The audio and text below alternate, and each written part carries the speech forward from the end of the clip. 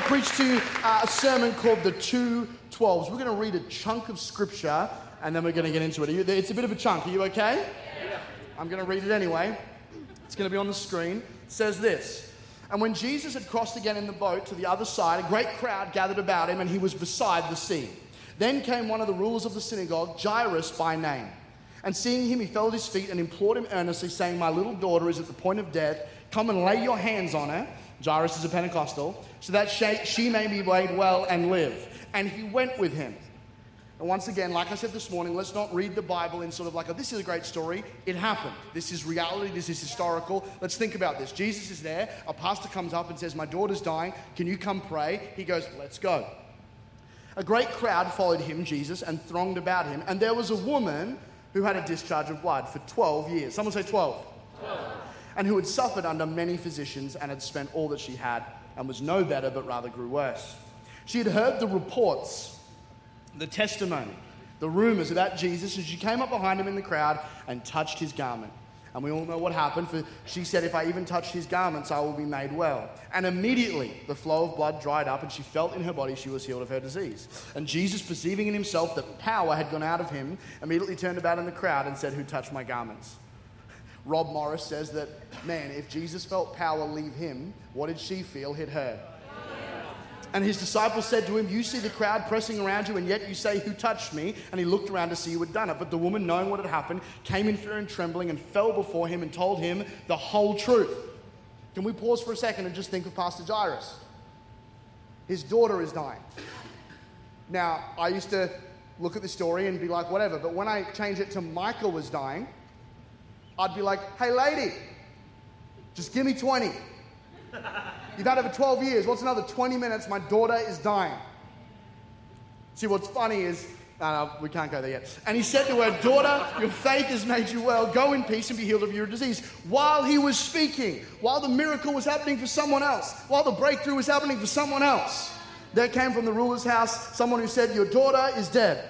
Why trouble the teacher any further? What I love about that servant is not only does he inform of the death, he reinforces a lack of faith. Yeah. He doesn't just say, your daughter is dead, let's go and believe for a resurrection. He goes, your daughter's dead, let's leave Jesus alone. Got friends like that? Anyway. But overhearing what they said, Jesus said to the ruler of the synagogue, do not fear, only believe. I hate it when Jesus says that to me. It's like, cool, bro. Hey, Lord, I'm really stressed about this situation. Just believe. Yeah, I do. That's why I'm talking to you. Can I have some practical 3-step advice? And he allowed no one to follow him except Peter and James and John, the brother of James. They came to the house and the ruler of the synagogue, and Jesus saw a commotion, people weeping and wailing loudly, which makes sense. A young girl's just passed away. And he entered and he said to them, why are you making a commotion and weeping? The child is not dead, but sleeping. And they laughed at him. But he put them all outside. Hold on. Jesus. That's the dude with the long hair and the lamb on his shoulder. He put them all outside. He's a good father. But sometimes, if you're a believer and you have a lack of faith and you're putting your lack of faith on other people, he is so gangster. Like, he's like, hey, I don't need that around me. Get out. He put them all outside, took the children's father and mother and those who were with him and went into where the child was. Taking her by the hand, he said to her, Talitha Kamai, which means, little girl, I say to you, arise. And immediately, someone say immediately, the girl got up and began walking, for she was 12 years of age. And they were immediately overcome with amazement. I love verses like that, like, It's like when Jesus walks through a wall, and it's like, in John, it's like, and they were glad. It's like, cool. Get more descriptive, Luke.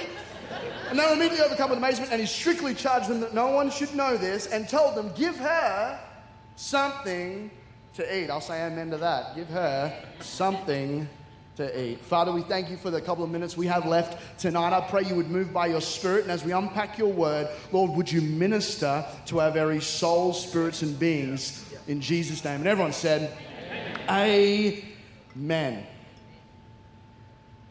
There is a connection between the two stories we just read.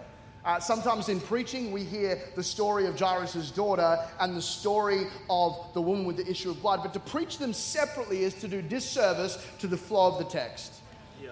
You know, I was thinking the other day, if we could put that photo back up of me reading Micah Peter Rabbit, that would be phenomenal. Mostly just for me. How good is that? I was looking at Micah the other day, and I thought of my very first youth leader. His name is Jeremy, and I thought, why am I thinking about Jeremy? And then I kind of started thinking and going, man, if Jeremy wasn't my youth leader and didn't invite me to his 21st birthday party, where I then met Anna, and then I was like a wayward pastor's kid, you know them? And no, cool. And then invited me back to church where I met Anna again, and then helped us to become friends and bloody bar, and then, you know, we got married, and if I didn't know Jeremy, I wouldn't have Micah. Right. And so I sent a very silly Instagram message to Jeremy. And I said, Jeremy, you don't know this, but you're involved in the fact that I have Micah. He replied and was like, sorry? I said, no, shut up, no. Because of you, because of meeting you, I met Anna. And we were talking, and he replied, he was like, man, that is the goodness of God. He began to tell me some things in his life. And it was just amazing thinking that the guy that was my youth leader is connected to the little human sitting on my lap, and he's never even met her. You see, Jeremy's life and Micah's life are linked, and they don't even know it. Right. Yeah. The two stories we see here are linked, and the two characters in this story don't even know it. The two stories we just read are connected. Let's have a bit of a look. I think we've got a bit of a graph that's going to go up. Let's have a look at the difference between Jairus and the woman with the issue of blood. Okay, number one, Jairus is a man. There you go. It's revolutionary. And the woman with the issue of blood, whose name we don't even know, is a woman. It's revelatory teaching here today. That's good. But in this day and age, that meant a lot. We can even infer from the fact that we don't know her name, the value that was put on women in this society. Now, Jesus came to redeem the times, for they were evil, but this woman, you have to understand, even by being a woman, was on the back foot compared to pastor male Jairus. Right. Yeah. Jairus is rich. Yeah. This woman is poor. She had spent all she had on physicians and did not get better. Yeah. Sometimes people in my church are theologically picky. I preached a different sermon about Jairus once, and this lady said, how do you know he was rich? I said, a servant came running to tell him news. That's how you know you've made it, friends. I don't care if you've got a new mansion at Sippy Downs. You're rich when someone runs in and goes, Master, the mail's arrived. You know, like that's when you know you've made it. Like, when someone comes to deliver news. Jairus is respected. He's part of the Sanhedrin. He probably knew Caiaphas. He was respected. This woman has been rejected. Jairus has a family. This woman has family dysfunction. You have to understand, come on, we've got to dive into the details of this text. Her not being clean under Mosaic law and not being able to marry and not being able to have kids was far much more than a medical inconvenience. It was a sentence of isolation. It was a sentence of you're not going to interact, you're not going to raise kids, you're not going to be going to the well at the same time as the other women, which is where actually a lot of socializing happened. This disease has actually ostracized you and put you to the side. Whereas Jairus is respected, he's a preacher, he has a family. These two people could not be more different. Jairus is viewed as clean. I'm not saying he was clean, but he would have been viewed with respect as he wore his priestly garments around Jerusalem. And this woman was under Mosaic law unclean. You could not have two more different Bible characters interact. But this is what I love. At the feet of Jesus, none of it matters. None of it matters. You might be in here and you might be living paycheck to paycheck, or you might be in here and you're on your third Tesla. But no matter what your social, economic, I really want a Tesla. No matter what your economic climate, no matter what your upbringing, no matter if your parents were awesome or if they were abusive, no matter what your story is, when you come to the feet of Jesus, he says, son and daughter. You see, this is why we've got to make sure that church reflects Jesus. That we don't look at the person who comes in the Ralph Lauren looking all good and we go, I'm going to connect with them, but the person looking worse for it. No, if we're going to represent the heart of Jesus, come one, come all, because there is solution in the person of Jesus. Desperation levels the playing field. I wonder sometimes if desperation has left the Western church. You guys are good, you're pumped up, you're passionate, but sometimes you go to places and it couldn't be more comfortable. There couldn't be a better band. There couldn't be better coffee. And people are like, yeah, oh, is it them on again? We become professional, overweight Christians in the spirit. Consumers to see do I like it? And we wonder why we don't see miracles in our churches. We wonder why God doesn't come in power.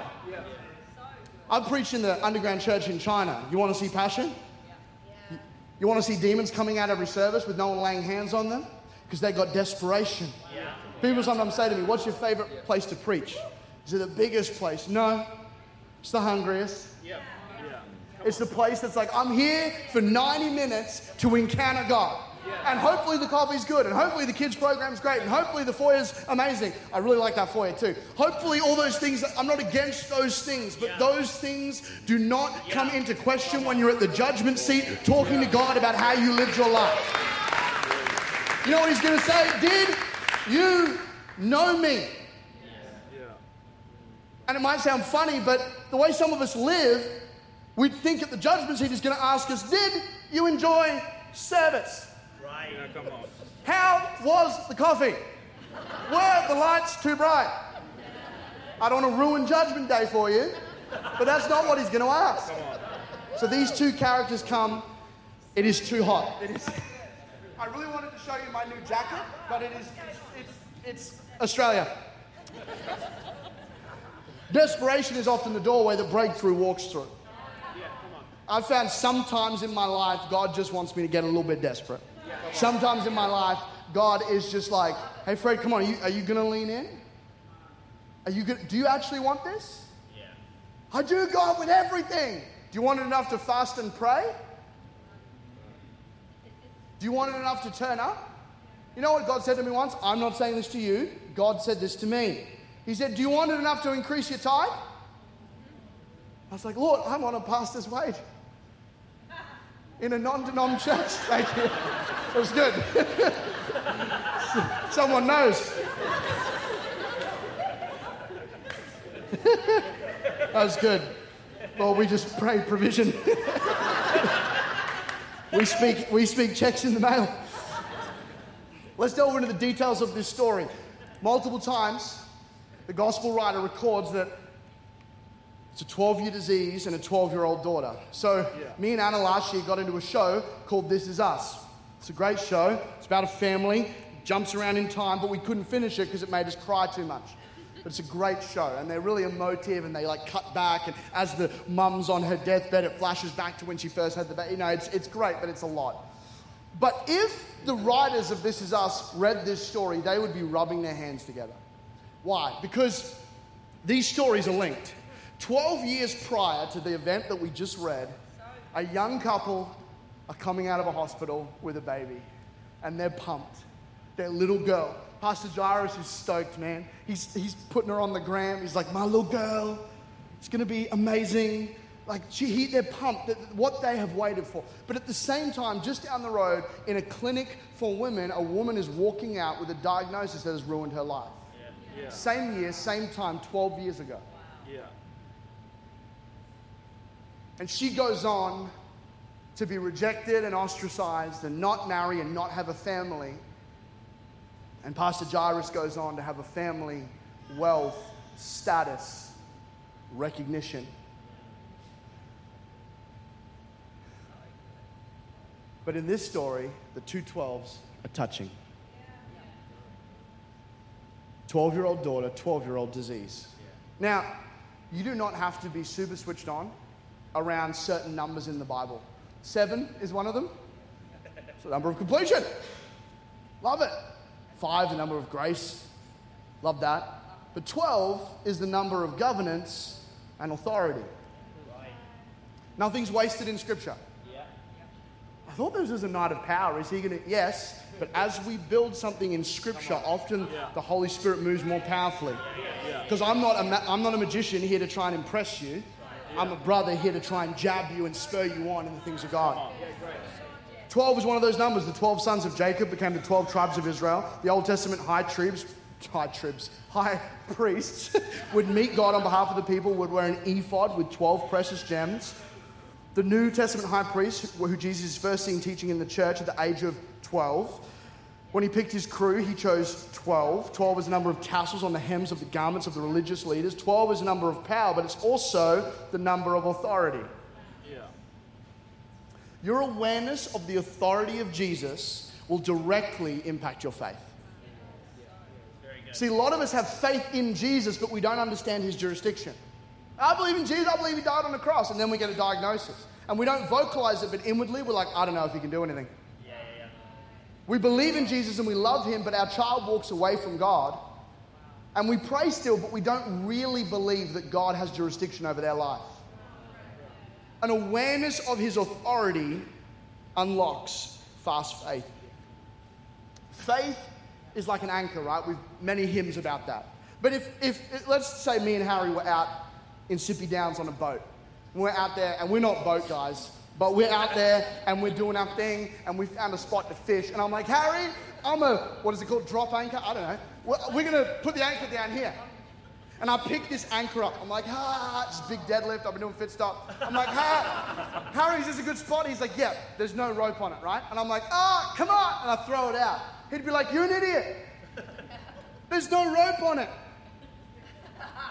That's faith without an awareness of who he is. Yeah. It's like, oh man, this is going to anchor me. No, it's not. Not if you don't know who he is. Yeah. Not if you don't know his jurisdiction. Come on. You'll just have this big weighty thing not attached to truth. Yeah. So Jesus would say to us tonight, hey, there is my jurisdiction, it has no bounds. Right. We see Jesus show authority over storms, food, death, demons, sickness, attitudes. Come on. Yeah. Man, there's this one time where Jesus goes all Jedi on them. The religious leaders, the legalistic people are mad at Jesus, and in their heads, they're like, who is he to do this? This is heresy. How can he do this? And it says, and Jesus, knowing their thoughts, turned around and said, what's harder? Me to forgive his sin or say, get up and walk? But so you know the Son of Man has power, get up and walk. I would have been more concerned that he read my mind than the fact that someone got up. I'm convinced my wife has the same ability. She'll be like, empty the bin. I say nothing. And she's like, what did you say? I'm like, I didn't say anything. She's like, what did you think? I was like, I thought, shut up. It's fair. Here's the thing, husbands. When you've been caught, just own it. Builds credibility. If Brother Keyboard could return, that would be phenomenal. Jesus has authority. This isn't in my notes, but Jesus said crazy stuff. Jesus said, greater things than me will you do. Can I say, and once again, I don't want to ruffle your feathers too much, and I'm preaching to myself as well, I don't know if the Western church is living up to that verse. I think we've reduced revival down to like a faith-filled service. Please hear my heart here. Like a headache gets healed and we're like, Jesus is here. He is, but it's a percentile of a percentile of a percentile of what God wants to do. We're not on the hunt for miracles. We're not on the hunt for demonic deliverance. But we're on a hunt that Jesus would come in spirit and in truth. And when Jesus walks into the room, demons have to walk out of it. And as we focus in on him, something would happen. 3 points, then I'm done, and then we're going to lay hands on everything that moves. Number one, an awareness of authority unlocks fast faith. An awareness of authority unlocks fast faith. We got a couple of different stories here. We got Jairus, and he's one level of faith. Pastor Jairus comes in, he's like, Jesus, come to my house, lay hands. What's Jairus really saying? Come and fix my issue. You walk, you lay hands. Nothing wrong. That's a level of faith. Yeah. Jesus will work with wherever we're starting. But then the woman with the issue of blood takes it up a notch. She's like, you don't need to come to my house. I just need to touch you. Yeah. I just need to grab the hem. But in the Gospel of Mark, we see high-level faith. A centurion comes to Jesus. And he says, I know that because you're a man under authority, you have authority.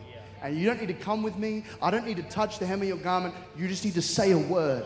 And my servant, what does Jesus say? I have not seen faith like this in all of Israel. What did Jesus just say? I haven't seen faith like this in my disciples, in John the Baptist, or my parents. Because this centurion tapped into something outside of his. He had a rope attached to an anchor, even though he was a pagan worshipping other gods. He looked at Jesus and said, there's something about his authority. What did I say this morning? When you've got authority, people just know. So come on, we need an awareness of the authority of God. There was this one time I went, well, I didn't, but Optus told me I went $740 over my bill. I know, scandalous. So I called up and I was like, excuse me. I don't know why I'm talking like that, but I was like, excuse me. Excuse me, I'm very angry. I was a youth pastor at the time, and this girl goes, hi, my name's Tiffany, how can I help you? And I was like, Tiffany, so glad you're here. It's saying that I went $740 over on my bill. I didn't do that. Haven't left the country or downloaded Lord of the Rings 700 times. So could you look into that? She goes, yeah, it's saying that it's to do with your data. I was like, no, totally, Tiffany, I understand. But it's just, I didn't. She's like, yeah, so you can pay that this month? I'm like, Tiffany. This went on for about 15 minutes. Eventually I said, hey, would I be able to talk to your manager? She goes, why? I said, I just need to talk to the manager. She goes, okay, puts me on hold. About 10 minutes goes by and I'm just pacing at my house. I'm raging. I was a youth pastor at the time. So $700, that's like 4 weeks pay. so I'm like pacing, and then this voice picks up. Hello, Mr. Porter, how are you? I was like, I'm good. I was like, hi, my name's Stephanie. I'm the manager here. We can see that you've been with us for 10 years. And just want to say I'm so sorry about that. We charged a different bill to your account. I'll get that waived. You know what I'm going to do, Mr. Porter? I'm going to give you 2 months free. You know what I said? I said, oh, well, I was ready to go. You know when you're ready to fight and then there's no fight? I was like, well, Stephanie, I appreciate it. May God bless your household for 7 generations. And now I'm with Telstra. But the problem is, I went to Tiffany, and we love Tiffany. We don't want to judge Tiffany in the house of God. But Tiffany had no ability to change anything because she had no authority. But when the manager came and had the authority to change things, things shifted. Can I tell you, you know what Tiffany is in our life? Social media, phone calls, chats. We go to the wrong place to vent all our problems instead of going to the manager. Tiffany can't help you. Facebook can't help you. Those people that post on Facebook, Pastor Isaac, you'll know this in youth. What a day, ... No one cares. No one cares.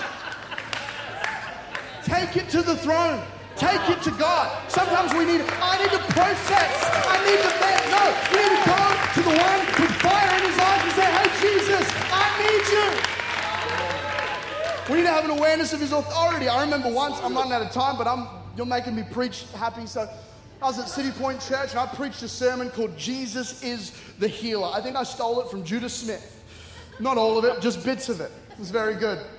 And I preached it and altar call happened and it was like that percentile of revival, you know what I mean? A couple of headaches. And this little girl comes up to me. She must have been in maybe year 4 or 5. She comes up and she goes, hey Fred, you said that Jesus can heal anything. I was like, I did, sweetheart. She's like, you said he has authority over everything. I'm like, he does, darling. Well done on remembering the sermon. She goes, well, my legs are different sizes. I had a skiing accident when I was young and this leg hasn't grown. It's way shorter and just thought if Jesus is the ultimate authority, he can grow my leg out. I was like, I'm not the healing evangelist guy. You know what I mean? I'm like the pray for your headache after you've had 2 Panadol and a liter of water. You know? Oh, praise God, you feel better? Wow. Let's put it on Instagram, God moved, heads have been healed.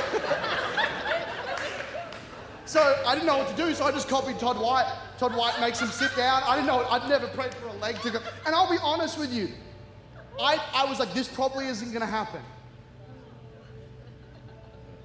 This testimony isn't about my faith. It's about hers. Yeah, come on. And so I knelt down and I was like, take your shoes off. She had like one platform Converse and she took it off and we start praying and my friend Chris Hodgman comes over and he starts praying and After a couple of minutes, we feel this leg pushing out. And I'll be honest, I was like, nah. The Lord spoke to me and he said, really? I'm in the middle of a miracle and you're going to doubt me? Careful, buddy. You okay to preach it from stage, but when it happens, it shocks you? Careful.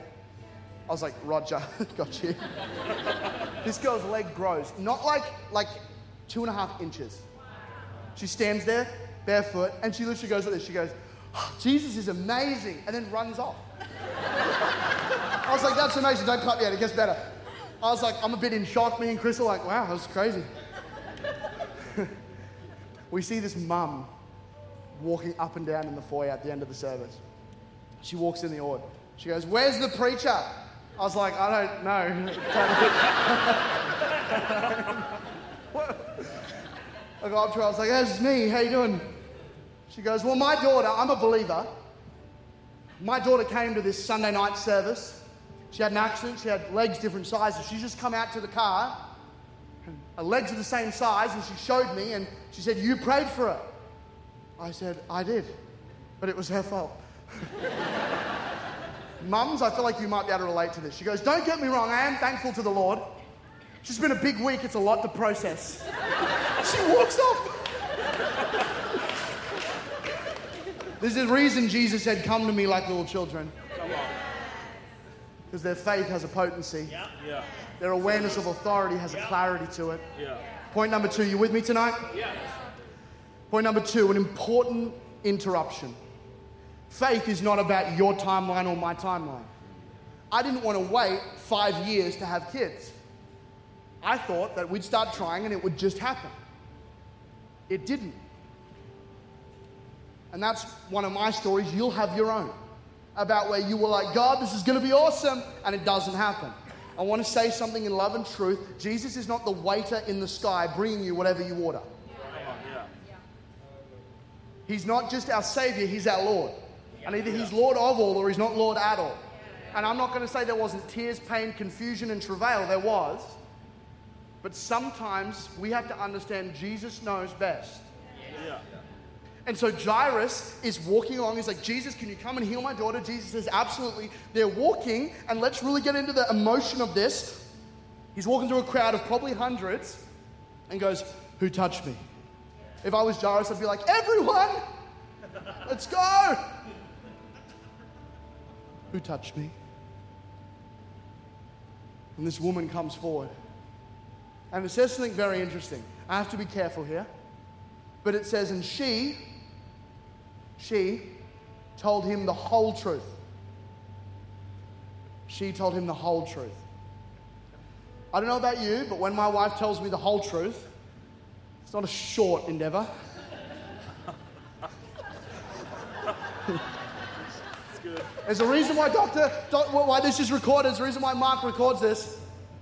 She told him her testimony. Yeah. Doesn't say that she says, I'm healed, thank you, Lord. She told him the whole truth. They were probably all sitting down by the end of it. I'm being facetious, but this is a 12-year journey. Yeah. And she told him the whole truth. If I was Jairus, I'd be like, are you kidding? Let's do testimony time later. My daughter is dying. And we can actually relate to Jairus. Yeah. You ever been believing for children and it feels like everyone in the church has like the gift of fertility? You ever been believing for a partner and everyone else seems to, it's like they're a human Christian mingle. People are like, do you want to get a coffee? Do you want to get a coffee? And you're over there like, what's wrong with me? Like, and even though we're being funny, maybe there's a diagnosis and you see someone else healed of the same thing and you're like, come on, what is going on? Yeah. I want to tell you, be big enough to let God interrupt your life, but also be big enough to be okay with interruptions. Right. Someone else's blessing is not your curse. In fact, your miracle may be wrapped up in celebrating someone else's. He is no respecter of persons. What He's done for one, He'll do for another. But we can empathize with Jairus in this moment. I was on my way to Influencers Church late last year, now called Futures Church, and I was doing their Sunday at Paradise, and I was a little bit nervous. It's a big church, and I was on the plane, and I want to tell you that I was listening to like Rodney Howard-Browne and worship. I was watching episodes of New Girl on repeat. Okay, and I'm there and I've got my headphones on. It was a late night Saturday flight so I could preach the AM. And there was this Asian mama next to me. And the Lord said to me, hey, I need you to pray for this lady. And I said, now? He's like, absolutely. I was like, can I finish this episode? He's like, really? All right. So I put my headphones down and I tap her and I say, hey, what's your name? And she looks at me and I immediately, because I've preached in Asia a lot, I immediately realized she spoke almost no English. I said, I'd love to, my name's Fred. She went, yeah. And I said, oh, can I pray for you? She went, I said, she said, blessing? I said, yes, blessing. She goes, yeah. I said, do you want to close your eyes? She didn't. So I put my hand on her shoulder. She was wearing like a hoodie, and I felt so awkward. This is the thing, right? God interrupts us, and we want it to be comfortable. It's never going to be comfortable because we're inviting heaven onto earth. And so I start praying. I'm like, you need to give me something now. And he's like, she's hurt her wrist really badly. So I tried to look at her wrist, and there's a hoodie on. I'm like, it would have been so much better if she just had a shirt and I could have seen. But blessed are those who believe and have not yet seen. You know what I mean? Yeah. And so that was a joke, but it's also relevant. And so I said, is your wrist sore? She goes, pulls it up, and she's got a splint on her wrist. And I said, I just believe Jesus is going to heal you. So I prayed for her. I said, Jesus, thank you that you healed her. Thank you that you would move right now. I said, how do you feel? She goes, yeah. And then, no exaggeration, she takes this wrist thing off, and she starts hitting her wrist on the thing. And I was like, whoa, whoa, give it a bit. She's like, yeah. And I'm like, yeah, like amazing. I go back to my show. The Lord goes, bro, ask if she wants to accept me. I'm like, Lord, I don't know if we have the language ability to do that. Like I said this morning, the natural things will try and talk you out of a God encounter, a God moment.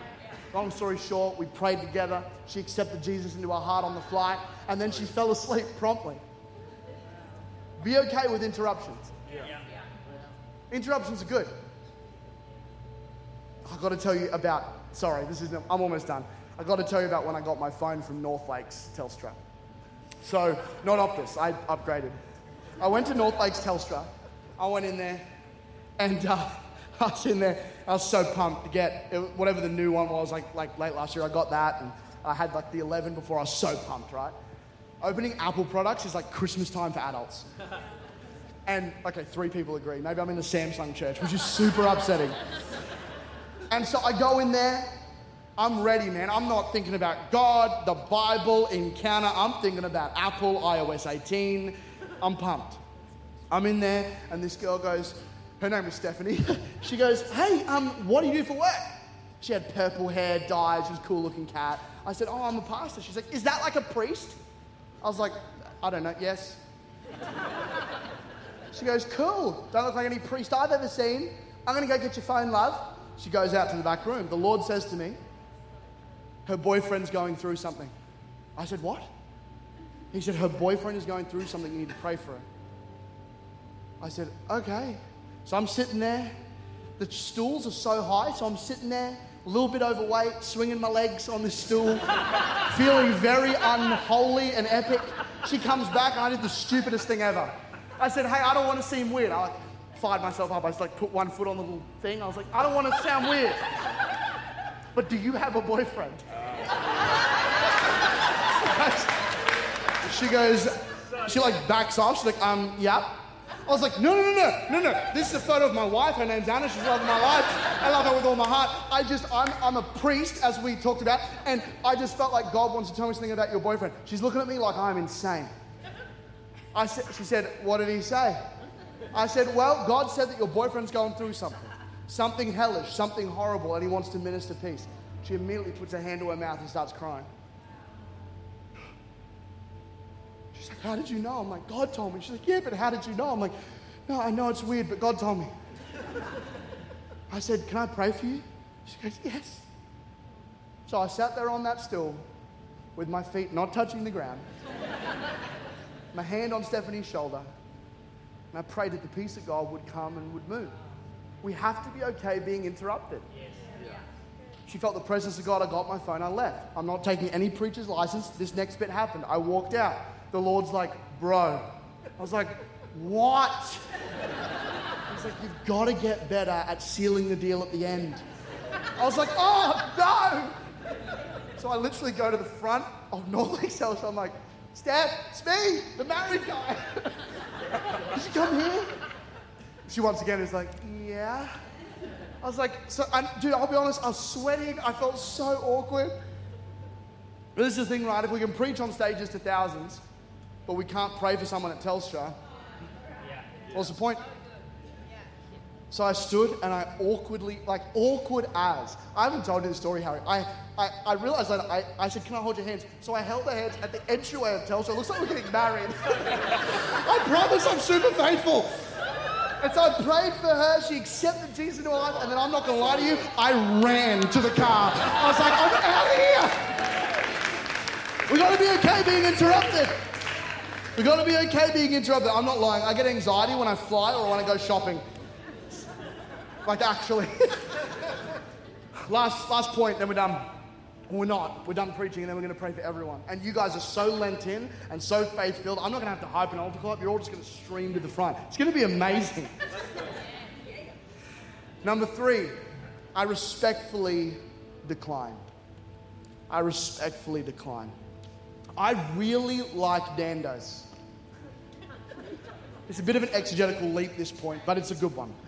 I have a tattoo of Nando's there. You see? Yeah. I got that and I went home. Wondered what Anna would say. I walked in. She's a reader. She's reading on the couch. I said, babe,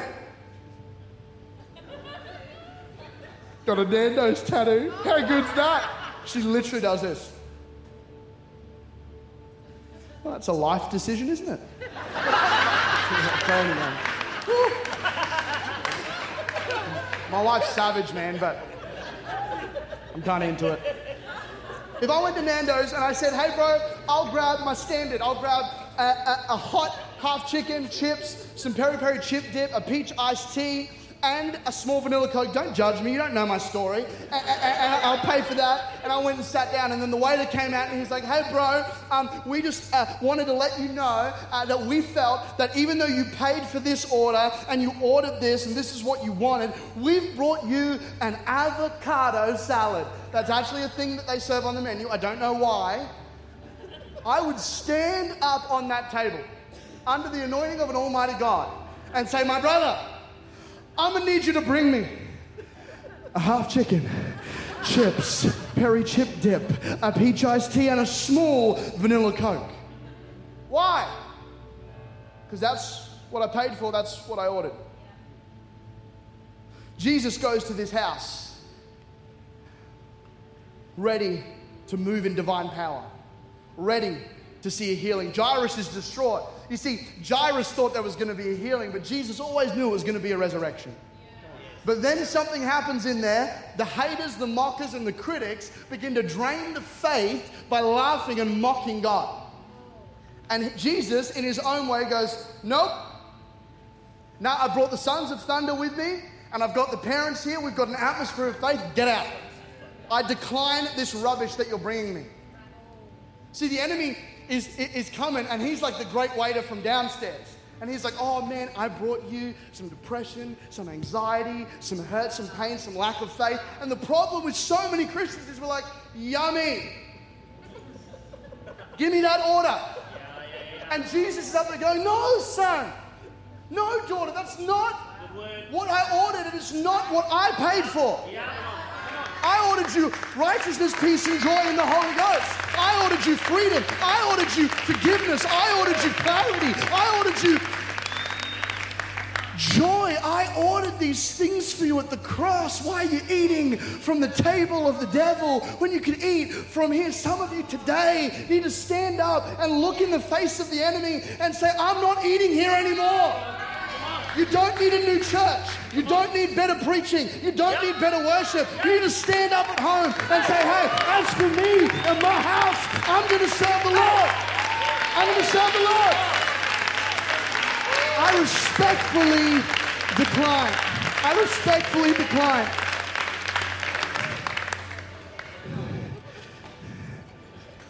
And in a moment, as we finish tonight, in a moment, the 212s, they both encounter Jesus, freedom, healing, reconciliation. We don't hear about what that young girl went on to do, and we don't hear about what that woman went on to do. But one thing's for sure, they'll never forget the moment that the 212s touched. They'll never forget the moment that they stepped out and Jesus came and showed himself true and mighty and powerful. So tonight, I said this morning, I feel that 2024 is a different year for your church. For I feel that you've been building with steadiness, clarity, apostolic vision. But I'm not going to be bold tonight. And I'm going to say, I feel like some of us have started to be consumers for Pastor John and Danielle's vision and apostolic leading. And some of us have become familiar with the fact that we have C3 global oversights running our church. This is the year to step up. This is the year to realize who God is. This is the year to start clearing out the closet of all that clutter and decline the works of the enemy. Because this is the thing. Depression, you can get comfy in it. Anxiety, you can get comfy in it. Now, we'd never say that. Unforgiveness, you can get real comfy in that. Victim mentality, oh, we love that in 2024. We love it. Oh, they did a thing. No, come stop it. Jesus is enough. Last story, and I promise I'm done. I don't, but I do. In 2015, the church that me and my wife currently run, we planted in 2014 with some of our friends, and there's about 5 of us, and grew to about 150, 200, and then the senior leader had a full-on moral failing, and it was just horrible. We went from 200 people to 17 people in 2 weeks. Tithe just disappeared. And I went to apply for a job at Apple Chermside. God didn't tell me to, but I went. And I was in the car park at Chermside, and I said, are you kidding me, Lord? I turned down job promotions to plant this church. I sacrificed money and getting ahead to plant this church because you said it was going to grow. You said there'd be campuses. You said that albums would go around the world. You said. And now it's all gone. It's all been destroyed. I don't want to take this job. I feel called to the ministry, but I've got no money and I don't know what to do. And my wife doesn't want to even go to church anymore. And I felt the Spirit of God reach in to that Toyota Camry in the car park of Chermside, and he simply said this, Fred, am I enough? I said, what do you mean? He said, am I enough? You've preached many times that if Jesus never did anything else, he's already done enough. But in this moment, where your dream seems dead, your financial position isn't good, and your marriage is on the rocks, am I enough? And I felt the fear of God come into that car. And I started praying. I was like, Lord, I'm sorry. I forgot you are God of all. You have a plan. Your arm is not too short. You gave me lips, hips, and fingertips. Like, you are who you said you are. And I didn't go to the job interview. And I wish I could tell you, and the next day our church grew by 500. And I went up to $100,000 a year salary. No, I stayed on $250 a week for 3 more years. But God is faithful in the waiting. God is faithful in the building. And if you see through Powerhouse would be faithful in this season of building this church, God would blow you away. Why don't we stand tonight in the house of God?